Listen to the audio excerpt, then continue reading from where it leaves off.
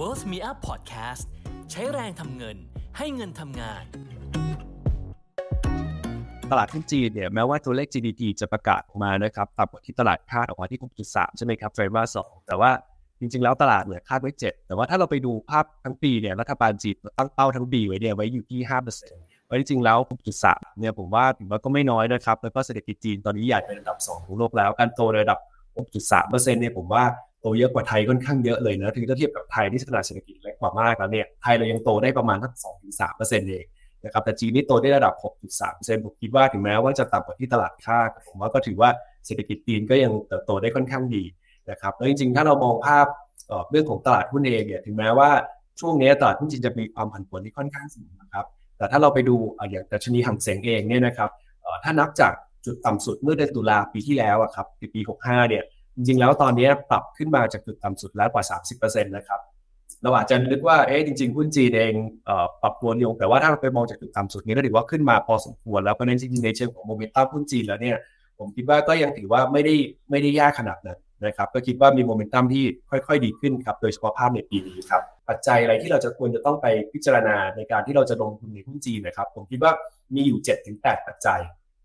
นะครับอาจจะดูเยอะนะแต่จริงๆแล้วมันเป็นปัจจัยพื้นฐานทั้งนั้นเลยตัวแรกครับก็คือเรื่องของสภาพเศรษฐกิจจีนเราได้ทราบกันไปแล้วว่าเศรษฐกิจจีนเนี่ยโตชะลอตัวลงนะครับจากการประกาศตัวเลขไตรมาส 2 6.3% แต่ว่าถ้าเรามองว่าเป็นเทียบกับในอดีตเองเนี่ยผมว่าจริงๆ GDP จีนเองเนี่ยเขาใหญ่เศรษฐกิจใหญ่ขนาดนี้โตได้ระดับ 6% ผมว่าก็ไม่น้อยแล้วนะครับประเด็นที่2ก็คือเรื่องของผลประกอบการของบริษัทจดทะเบียนจีนซึ่งตอนนี้ผมเชื่อว่ามีทิศทางที่ค่อยๆที่จะดีขึ้นนะครับประเด็นที่3ก็คือในเรื่องของมูลค่าหุ้นหรือ valuation ตอนนี้หุ้นจีนถูกมากนะครับที่ประมาณ10เท่าต้นๆเท่านั้นเองเพราะนั้นจริงๆในเชิง valuation นี่ถือว่าให้คะแนนได้เต็มที่เลยเพราะว่าราคาหุ้นเนี่ยไม่ค่อยแพงละประเด็นที่4ก็คือในเรื่องของ liquidity นะครับหรือมีสภาพคล่องนะครับก็ต้องเรียนว่าจีนเองเป็นประเทศที่ด้วยความที่เศรษฐกิจเขาเนี่ยโตชะลอลงนโยบายต่างๆของจีนเองเนี่ยก็ต้องเป็นไปด้วยในการที่สนับสนุนให้กับภาคเศรษฐกิจนะครับเพราะฉะนั้นทั้งนโยบายการเงินนโยบายการคลังเองก็เน้นในเรื่องของการสนับสนุนภาคการเติบโตของเศรษฐกิจจีนเพราะฉะนั้นสภาพคล่องอันนี้ผมให้คะแนนได้ดีเลยนะครั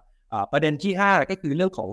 policy cycle หรือเรื่องของนโยบายจีนไม่ต้องบอกว่าทิศทางที่ได้เรียนเมื่อสักครู่นี้ครับทิศทางนโยบายของจีนตอนนี้ปรับจากหน้ามือเป็นหลังมือเลยตอนนี้กลายเป็นสนับสนุนภาคเอกชนและสนับสนุนบริษัทเทคโนโลยีขนาดใหญ่สนับสนุนเรื่องของนวัตกรรมนะครับเพราะฉะนั้นทิศทางนโยบายเองก็มีภาพที่ค่อนข้างที่จะดีขึ้นประเด็นที่6ก็คือเรื่องของค่าเงินหยวนอันนี้อาจจะเป็นประเด็นที่น่ากังวลเพราะว่าถ้าเราไปมองภาพค่าเงินหยวนจากต้นปีนี้ก็ถือว่าอ่อนค่ามาประมาณ 7-8% จากต้นปีเทียบกับดอลลาร์สหรัฐนะครับเพราะฉะนั้นเวลาที่เราไปลงทุนต่างประเทศไปลงทุนในจีนเนี่ยเราก็อาจจะขาดทุนจากค่าเงินได้ถ้าค่าเงินของเขาอ่อนค่าหรือว่าค่าเงินบาทแข็งค่าเทียบกับค่าเงินหยวนนะครับอันนี้ก็เป็นประเด็นที่ผมว่าต้องติดตามในเรื่องของค่าเงินประเด็นที่7นะครับก็คือเรื่องของความสัมพันธ์ระหว่างประเทศนะครับหรือว่าเรื่องของ geopolitical tension ก็ต้องบอกว่าเห็นทิศทางที่ค่อนข้างที่จะดีขึ้นนะครับหลังที่คุณเจเน็ตเยเลนเองเนี่ยได้ไปเยือ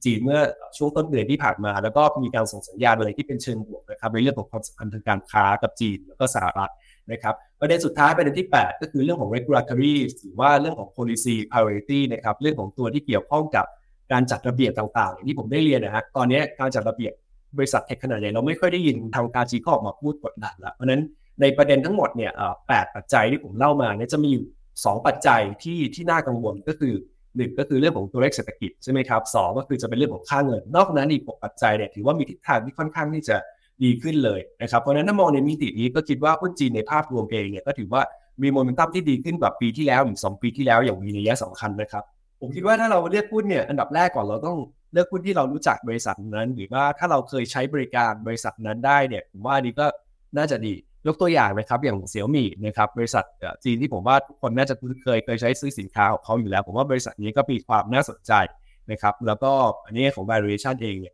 ก็ไม่ได้แพงนะครับอีกประเด็นหนึ่งก็คือเลือกบริษัทที่อยู่ในกลุ่มที่นโยบายได้รับการสนับสนุนจากภาครัฐของทางจีนยกตัวอย่างเช่นตอนนี้เนี่ยจีนเองก็เริ่มหันนะครับสนับสนุนบริษัทภาคเอกชนแล้วก็ภาคเทคโนโลยีแล้วนะครับแล้วก็เรามองในเชิงของ valuation ประกอบด้วยว่าตอนนี้ valuation ของพวกบริษัทเทคโนโลยีขนาดใหญ่ตอนนี้ก็ถือว่าไม่ค่อยแพงแล้วนะครับอีกประมาณ PE ประมาณ10 เท่าเท่านั้นเองอย่าง Alibaba อย่าง Tencent 10 กว่าเท่าบางบริษัทก็20ต้นๆเพราะฉะนั้นถือว่าจริงๆแล้ว ถ้าเทียบกับค่าเฉลี่ยในอดีตของเขาเองเนี่ยถือว่าต่ำกว่าเป็น SD เลยนะครับก็ถือว่าต่ำกว่าค่อนข้างเยอะเลยเพราะฉะนั้น valuation เองก็ค่อนข้างถูกเพราะนั้นเองจริงๆถามว่าซื้อยังไงไม่เจ๊งเลยอย่าไปซื้อบริษัทขนาดเล็กๆที่เราไม่รู้จักละกันอันนี้ก็อาจจะมีความเสี่ยงสูงแล้วก็ต้องรู้จักกระจายการลงทุนด้วยนะครับหรือว่าถ้าท่านใดที่ไม่ได้ลงทุนเป็นหุ้นรายตัวก็สามารถลงทุนเป็นตะกร้าหุ้นได้ยกตัวอย่างเช่นการลงทุนใน DR ตัว CN01 ตัวนี้ก็กระจายไปยังหุ้นจีน A share ที่อิงกับดัชนี CSI 300เนี่ยนะครับ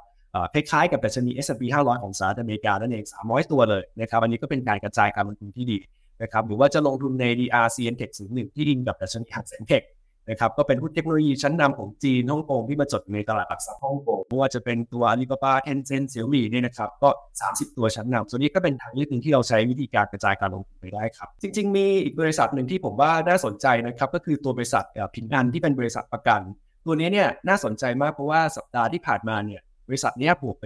7% คือเขามีการจับมือกับแพลตฟอร์มส่งอาหารที่ชื่อว่าเหมยถวนนะครับที่ทุกคนเคยเขาเปิดตัวเหมยถวน Business Insurance นะครับซึ่งเป็นประกันภัยทรัพย์สินสำหรับธุรกิจขนาดเล็กนะครับเพราะฉะนั้นตรงนี้เองเนี่ย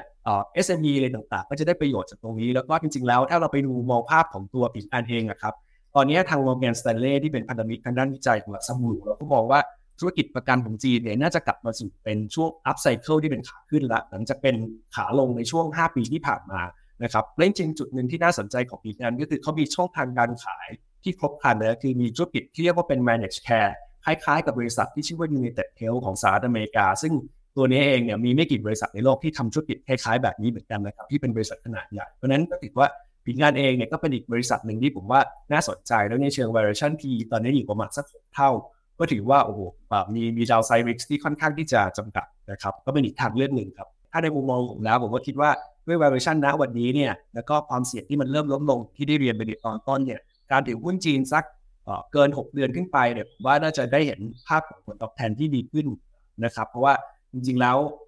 ภาพของปีนี้เนี่ยหุ้นจีนจะเห็นว่าเริ่มเป็นโหมดของการไซด์เวย์อัพละแต่ว่าเวลาจะปรับตัวขึ้นเนี่ยมันมีย่อลงมาให้หวาดเสียวก่อนบางส่วนเหมือนกันนะครับเพราะฉะนั้นในแง่ของการเลือกลงทุนเนี่ยผมว่าเราอาจจะเลือกลงทุนเป็นตะกร้าเป็น DR นะครับหรือว่าถ้าเลือกเป็นหุ้นรายตัวก็ควรจะเลือกที่เป็นตัวใหญ่ๆนะครับและที่เรารู้จักธุรกิจมันด้วยนะครับเราศึกษาธุรกิจที่ดีนะครับผมคิดว่าตัวนี้เองก็น่าจะช่วยสร้างผลตอบแทนให้กับท่านในระยะยาวนี้ก็ต้องเรียนว่าภาพปีนี้เนี่ยหุ้นจีนเองเนี่ยหลายท่านบอกว่ายังติดภาพเมื่อ2 ปีที่แล้วอยู่ยังจำได้เลยตั้งแต่ตอนที่แอนดรูว์แจ็คหม่าโดนรัฐบาลจีนหมายหัวนะครับแล้วก็ตั้งแต่วันนั้นเนี่ยหุ้นจีนก็ปรับตัวลงมาค่อนข้างเยอะครับแม้ว่าวันนี้เนี่ยหุ้นจีนจะเริ่มปรับตัวจากจุดต่ำสุดในเดือนตุลาเริ่มฟื้นขึ้นมาแล้วเนี่ยแต่หลายท่านก็ยังติดภาพนั้นแล้วก็บางคนถ้าถือมา2 ปีเนี่ยก็ยังติดราคาก็ยังไม่ได้กลับมาเท่าทุนผมเรียนอย่างนี้แล้วกันว่าถ้านักลงทุนที่ยังไม่เคยได้ลงทุนในหุ้นจีนเนี่ยผมว่าณวันนี้เป็นโอกาสที่น่าสนใจนะครับที่จะเริ่มทยอยลงทุนในบางส่วนเช่น 15-20% แต่ว่าถ้าท่านที่ได้ลงทุนหุ้นจีนไปแล้วและยังพอมีเงินสดเหลืออยู่บ้างผมว่านี่อาจจะเป็นจังหวะไม้หนึ่งที่เราอาจจะซื้อสะสมเพิ่มเติมนะครับเพื่อที่ว่าคิดว่าหุ้นจีนเองเนี่ยน่าจะมีโมเมนตัมที่ปรับตัวขึ้นได้ดีในช่วง6 เดือนข้างหน้านะครับแต่ถ้าท่านใดเงินหมดแล้วผมว่าก็ถือรอครับณจังหวะนี้คงไม่ได้จังหวะที่จะไปคัดลอสนะครับเพราะว่าหุ้นจีนเองก็เริ่มฟื้นขึ้นมาแล้วก็คิดว่าแม้ว่าจะมีการย่อระหว่างทางบ้างก็เชื่อว่าในภาพครึ่งปีเนี่ยน่าจะมีโอกาสที่จะปรับตัวขึ้นได้